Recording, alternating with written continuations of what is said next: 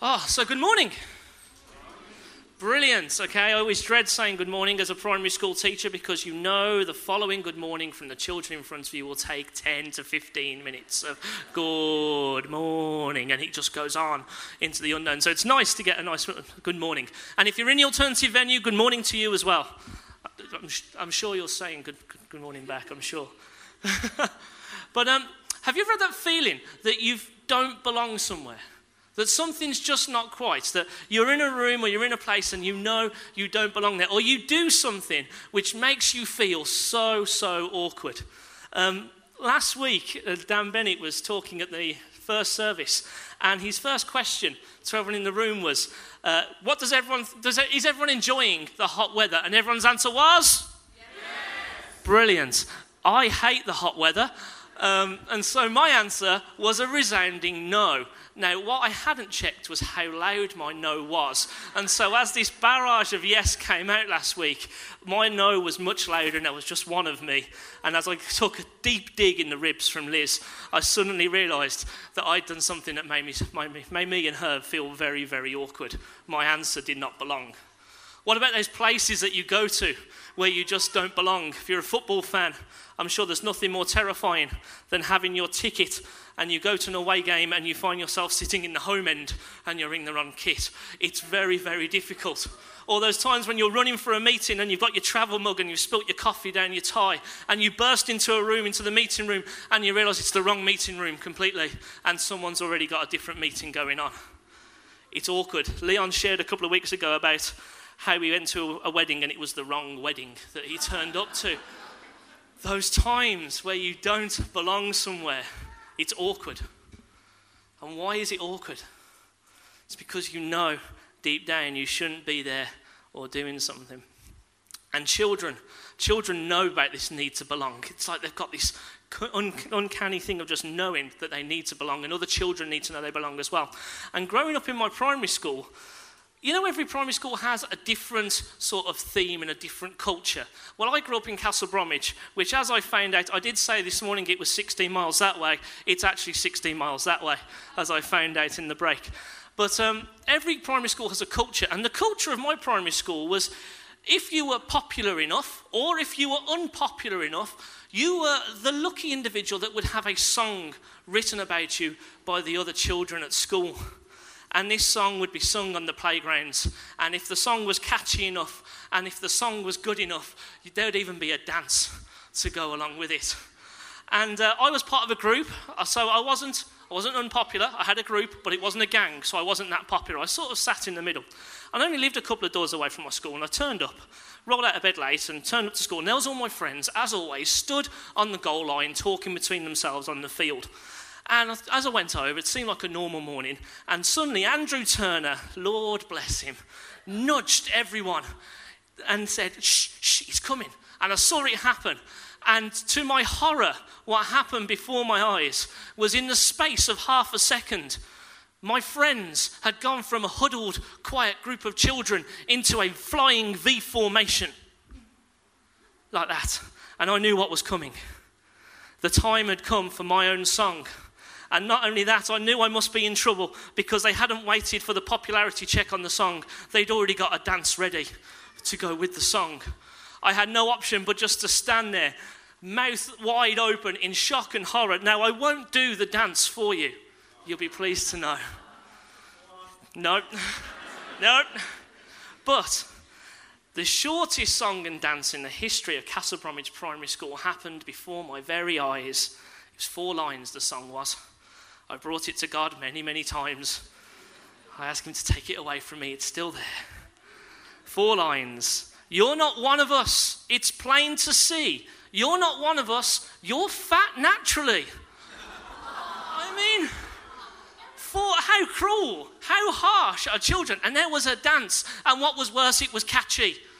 All the children could remember it. It was 4 lines and it rhymed and there was a dance and everyone loved it. And in the space of 5 minutes, I'd gone from being moderately popular to having a song and dance written about me not belonging because I'm fat, and there was a dance routine. In the space of 5 minutes, I went from being moderately popular to instantly feeling like I didn't belong anywhere in my primary school. The song was so popular, it sort of had a bit of momentum, and this song was remixed on the playground. The song had barbershop quartets sing it, and there was one lovely child that even managed to do a beatboxing solo in the middle. I mean, it was 4 lines. You do 2 lines, there's a 10-minute beatboxing solo, and then it ends with the fat. I mean, it was just, honestly, I will let it go at some point. But in the space, as I say, of 5 minutes, I'd gone from feeling like I belonged somewhere to instantly feeling like I didn't belong. And the need to belong still happens today. I mean, if you think about how many friends you've got on Facebook, how many people follow you on Twitter, there's a human nature thing to need to feel that you belong to a group. And social media helps us to just instantly feel accepted and belonging and be part of a group. Say on Facebook, you don't just actually follow your friends, you can have groups, that you instantly click and join to be a part of. People have a need to belong to something. In 2003, there was an English writer and comedian called Danny Wallace. And his grandfather passed away and he lived in Switzerland. And so he flew over to Switzerland to see where his grandfather lived. And his grandfather lived in a very small village in Switzerland. But he had a vision. And his grandfather wanted to get everyone in the village to live under the same roof, to belong to one another and live completely together. In all of his grandfather's life, Danny Wallace's grandfather managed to get 3 people. And Danny felt quite sad about that. The one thing, the vision that his grandfather had of getting the village to belong together had only accumulated with 3 people. And so when Danny came back to England in 2003, he felt he had to do something to honour his grandfather. And so he birthed the Join Me campaign. And so instantly what he did in 2003 was he spent all of his savings on adverts in newspapers all around the country. And literally, the advert just read, "Join me. Send 1 passport photo, your name and address, to the following warehouse." And that was it. Now, if that wasn't enough, he also got a friend of his who was a web designer to get a website up for the Join Me campaign. And just to get promotion going, he stood on Oxford Street in London for a month with a big sandwich board with the words, "Join me." There was nothing to join. What I find more interesting was that after a month, 100 people had sent him a passport photo and their name and address, just because they wanted to belong to someone. When he talks about the conversations he has on the street of Oxford Street, people just wanted to be part of something. They wanted to feel like they belonged somewhere. The Join Me campaign's still going today. And actually what they do now is they decided that they should have a purpose for their group. And being as it was birthed to remember, in a way, Danny's grandfather, they decided to dedicate the group to helping the older generation. And so every Friday, if you're part of the Join Me campaign, they go out and help the older generation. Happens every Friday. They've catchily called it Good Friday. I don't know where they got that one from.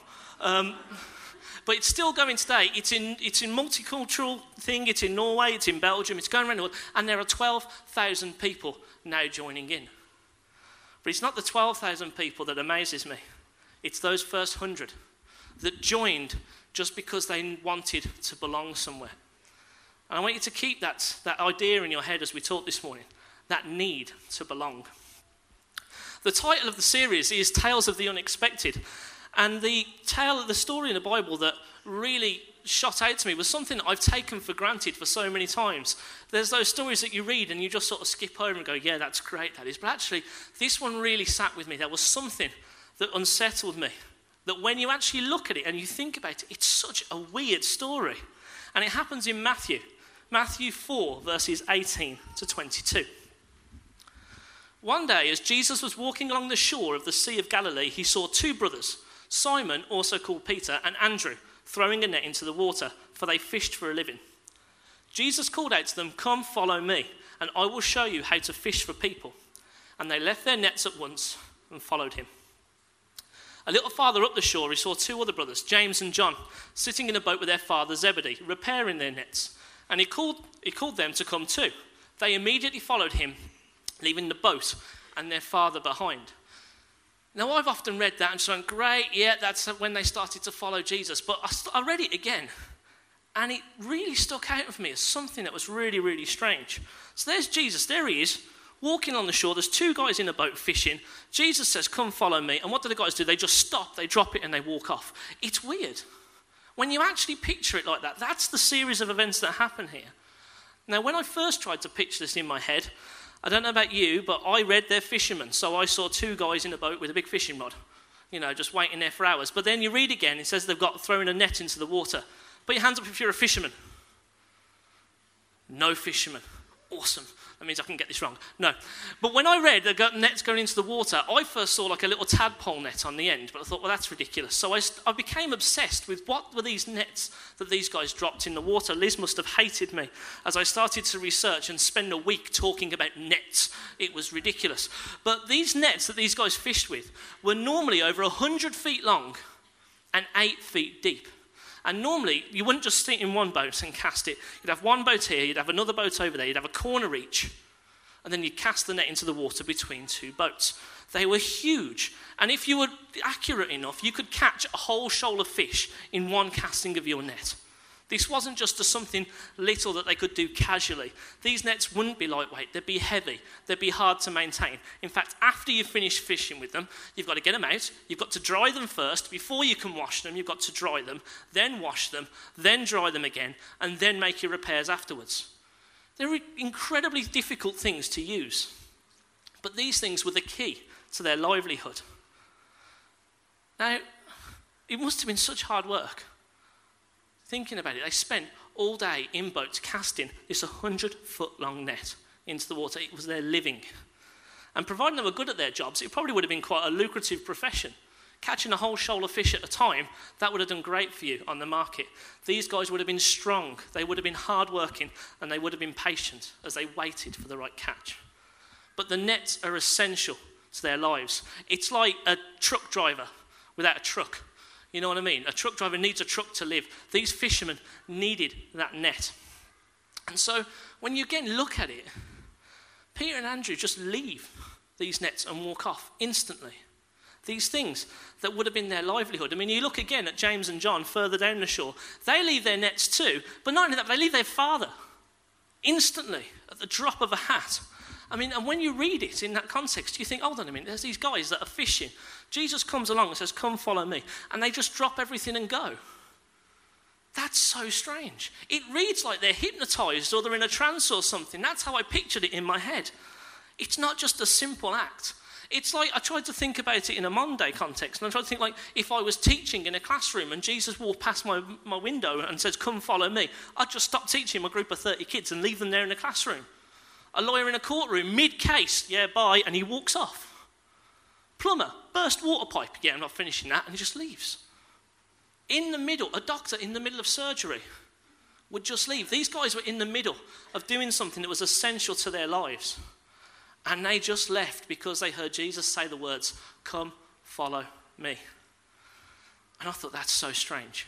So I started to dig deeper into this story, and I realised that this wasn't, in fact, the first time these guys had met Jesus. It wasn't. I thought it was. But their first encounter with Jesus is recorded back in the book of John. Now, Jesus was baptised by someone called John the Baptist, and John the Baptist recognised and used to tell people that Jesus was the Lamb of God. And the Jews and the people at the time would have known that Lamb of God meant the Saviour of the world, the person that was to come to save mankind. They would have known that. And John the Baptist was already pointing Jesus out as this person. And you look at John 1, verses 35 to 42, and you see that they've already met him. So John was again standing with his two disciples. As Jesus walked by, John looked at him and declared, look, there is the Lamb of God. When John's two disciples heard this, they followed Jesus. Jesus looked around and saw them following. What do you want? He asked them. They replied, Rabbi, which means teacher, where are you staying? Come and see, he said. It was about 4:00 in the afternoon when they went with him to the place where he was staying, and they remained with him for the rest of the day. Andrew, Simon Peter's brother, was one of these men who heard what John had said and then followed Jesus. Andrew went to find his brother Simon and told him, we have found the Messiah, which means Christ. Then Andrew brought Simon to meet Jesus. Looking intently at Simon, Jesus said, your name is Simon, son of John, but you will be called Cephas, which means Peter. So for a start, both Simon, who was known as Peter, and Andrew already knew who Jesus was. When I first read this, I saw it as like a stranger was walking along the shore and just said, come follow me. But actually, they already knew who Jesus was. Not only that, but they'd already met him, they'd encountered with him, and they'd spoken with him. Not only that, but they also knew and recognized that Jesus was known as the Lamb of God. They recognized him as the person that was to come to save them. And so when Jesus calls out to them, come follow me, it's not a strange and unexpected thing for them to just drop their nets and follow him. They knew that this guy was the Savior of the world, and he was calling out to them, come follow me. And I kept thinking about it. If you knew wholeheartedly that this person, the person stood right in front of you, was the guy that was sent to save the world, to save mankind, and he stood there talking to me, and not only that, but he says, come follow me, would I question him? Would I say, I'm busy? I'm just doing my job. Can we talk about this afterwards? Can I wait till I have a break? Or would you just get up, drop your stuff and go? If you knew you were speaking to the Saviour of mankind, and he said, come follow me, you would just go. When you recognize and realize just who Jesus is, that's the moment that changes your life. I know it's changed mine, and I know it's changed other people's here. It's not just new information. Like I follow on Twitter Uber facts that tell me lots of lovely facts, and I learned this week that if you don't make your bed, you're less likely to get bed bugs than if you make your bed. That's new information. Doesn't change my life. It makes me go, oh, that's interesting. Maybe I'll use that in the pub quiz. The information that Jesus is the Saviour of the world isn't just something new. It's life-changing. And when you realise that that's true, how amazing. It isn't just something new, a drop in the memory bank for you to remember, something for you to share at a pub quiz. It's not. It's a life-changing truth. I mean, what did Jesus do? Following this story, he spent 3 years sharing the good news. He spent 3 years healing people. He spent 3 years showing miracles. He spent 3 years loving people. He spent 3 years showing us what a life of love actually looks like. And not only that, but then he goes and dies on the cross. But why? John 3:16, for God loved the world so much that he gave his one and only Son, so that everyone who believes in him will not perish but have eternal life. God wants to be in a relationship with us. He wants us to be with him. He wants us to have an eternal life with him, but there's always something that stops that, and that's us. The things that we do wrong, it's our sin, it stops us. God knew that. He recognized that. He knew something had to be done. So what did he do? He sends Jesus, his only Son, to die on the cross for us. This isn't just information. It's a life-changing truth. When Jesus died on the cross, he took all of the sin, all of our wrongs, all these things for all of time onto him. And then when Jesus rose from the grave 3 days later, it was done. Sin was defeated. Death had been defeated. We can now come before God, ask for forgiveness, and enter into a relationship with him. And we can have eternal life with him. We are free from the things that hold us back. This isn't just, oh, that's interesting information. This is life-changing stuff. Romans 4 verses 25. Jesus was handed over to die because of our sins, and he was raised to life to make us right with God. That's what Jesus did. And when you recognize that truth, it's more than just an interesting piece of information. You can't escape it. It's life-changing. And when you know that Jesus is the one that means that we can have a relationship with God, that we can have eternal life, and he's saying to us, come follow me, it's not an unexpected thing to drop your nets and go. In fact, I'd argue it's the completely logical thing to do. When you know that person is the Saviour of the world and they're saying, come follow me, it's the logical thing. There isn't anything else that we can do. The Son of God, who loves me enough to die for me, asks me to follow him. I wouldn't even blink. If you're sitting there this morning and you think there's even the smallest chance that this is true, what are you waiting for? Because Jesus is calling for you to come and follow him, the Saviour of the world. But for me, this is only one part of a story which is mirrored with something that happens later in the Bible. John 21. John 21 is the last chapter of the book of John. And so this happens after the come follow me, and Peter goes with him. And in 3 years, what do? They've lived with God. They've recognized Jesus as being the Son of God. They've lived with him. They've seen miracles. They've seen him die on the cross. They've seen him come back from the dead. And he's reappeared to them. All of these things have happened since then. What an amazing couple of years. I can't even begin to imagine what 3 years like that would be like. And yet John 21 starts about Peter. John 21 verse 3. Simon Peter said, "I'm going fishing." "We'll come too," they all said. So they went out in the boat and they caught nothing all night. Now, I find this strange and unexpected for two reasons. First of all, they caught nothing all night. What do we say? These guys were fishermen as their profession. It's what they did. It was their livelihood before they met Jesus. If anyone knew anything about fishing, it was these guys. If I went out fishing all night and caught nothing, yeah, that's fine. That's going to happen. These guys knew everything to know about fishing, and yet they went out all night and caught nothing. How strange is that? But that's not the strangest thing. It's Peter. Peter, after everything that he's been through, everything that's happened, he says the words, "I'm going fishing." I've heard people have a conversation, people have had a conversation with me saying, well, maybe it was his hobby. No, I'm sorry, I teach every day, day in, day out. Liz will never find me on a Saturday afternoon going, "Do you know what, I want to find 37-year-olds to go and teach a class." You won't see it. And there's Peter, after 3 years of living with the Son of God, knowing that he's risen from the dead, and he says he's going fishing again. Jesus' instruction was to come and follow me. And yet after everything Peter had experienced and seen, it's like he's going, well, that's over. I'm going fishing. I'm going to go back to my old life. He saw and experienced amazing things. He lived with the Son of God, and he knew it was the Son of God. And yet because he couldn't see Jesus, because Jesus wasn't next to him in that moment, what's the first thing he does? He returns back to his old ways. And I think that's just crazy. Can you imagine living with the Son of God for 3 years, and the minute you can't see him, you go, "Oh, forget this, I'm going back fishing." It's crazy. But then God really did a check on me. And he's like, well, what are you like when you have a difficult time? What are you like when you stop looking at Jesus? And I thought, well, I'll become more self-reliant. I thought, I'll become a bit more selfish. I'll become a little less loving. I'll become a bit more proud. I'll become a bit more arrogant. I'll become a bit more selfish. I'll become a lot more insecure. Instead of my eyes being on Jesus sometimes, I take them off him, and I find myself going back to the ways and being back to like the person I was before I recognized who Jesus was. It's like sometimes I go back and I go and pick up my nets and I go back fishing again.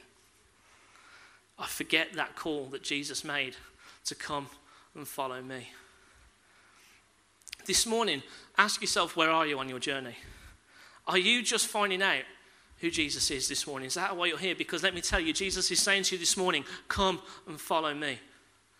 Have you been brought here by a group of friends, but you really wish you weren't here? Because if that's you, Jesus is saying, come and follow me. If you're just starting your journey with Christ, Jesus is still saying to you, come follow me.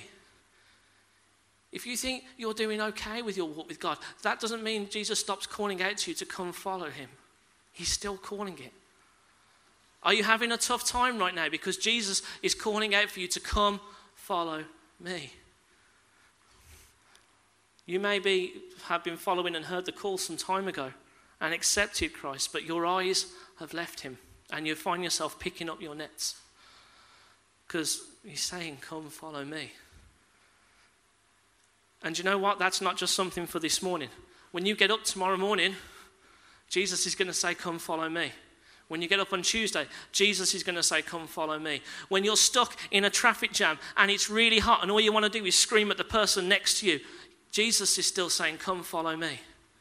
When you're hot and sweaty in Asda and you reach for the jar of jam and it falls off and smashes on the floor, Jesus is still saying, come follow me. When you have an argument with someone that you really care about, Jesus is still saying, come follow me. So what's Jesus saying this morning? Come follow me.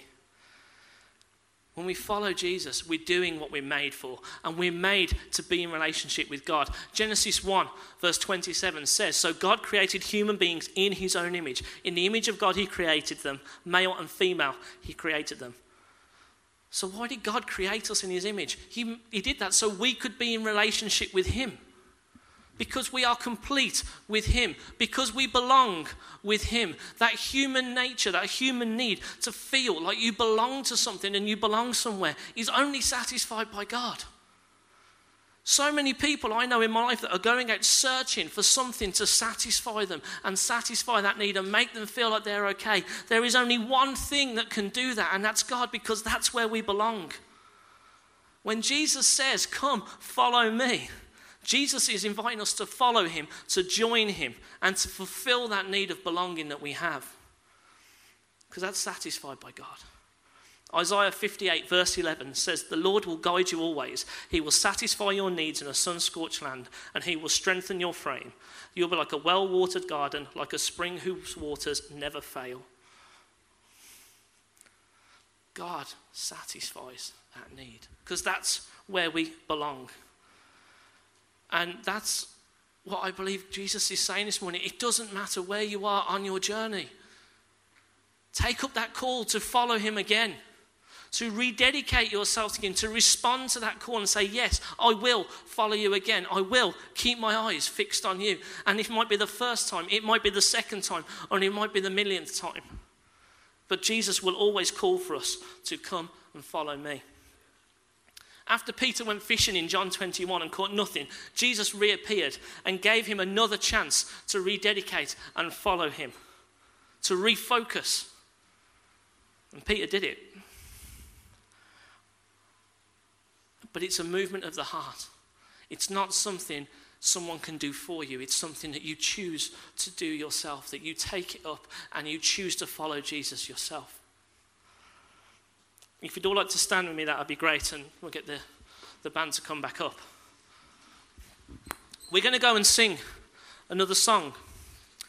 But as we sing, it's a chance for you to reach out in your hearts to God. To say to God, I recognize you as the Saviour of the world, and I want to follow you. I was really moved by a story that Leon told when he came back from sabbatical, and he said that he heard a guy in his 80s speak. And the guy in his 80s said that when he wakes up every morning, he rededicates his life to Christ. That's a guy that recognizes and responds to the call of come, follow me every day. It doesn't matter how long you've been a Christian. It doesn't. We all need to recognize that call to come and follow me. For those people, you might be sitting there, you might think, well, I'm not a Christian, but I want to respond to that call, come follow me. Then do it. Don't wait. Talk to the people who you've come with. Pray with them. Come and talk to this Simon at the back, one of our leaders. He would love to speak to you. Come and speak with us at the front. We will talk and pray with you. It doesn't matter who, but talk and pray with someone. Don't leave this morning thinking, I wish I'd talk with someone about following Jesus, because you can, but you've got to choose to do it. Jesus is calling out for us to come and follow him. And as we sing, really reach out with God to do that. God, I want to thank you that you sent your Son, the Saviour of the world, to die for us, so that we could have eternal life. We can have a relationship with you. We can be free from the things that hold us back. I want to thank you that in spite of who I am, you still call me to follow you. In spite of where I've been and what I've done, you still want me to come and journey with you. And that's an amazing gift. And as we sing, God, and recognize who you are, we want to say this morning that we want to follow you. Thank you for that call, and thank you for your Son. In your name we pray these things.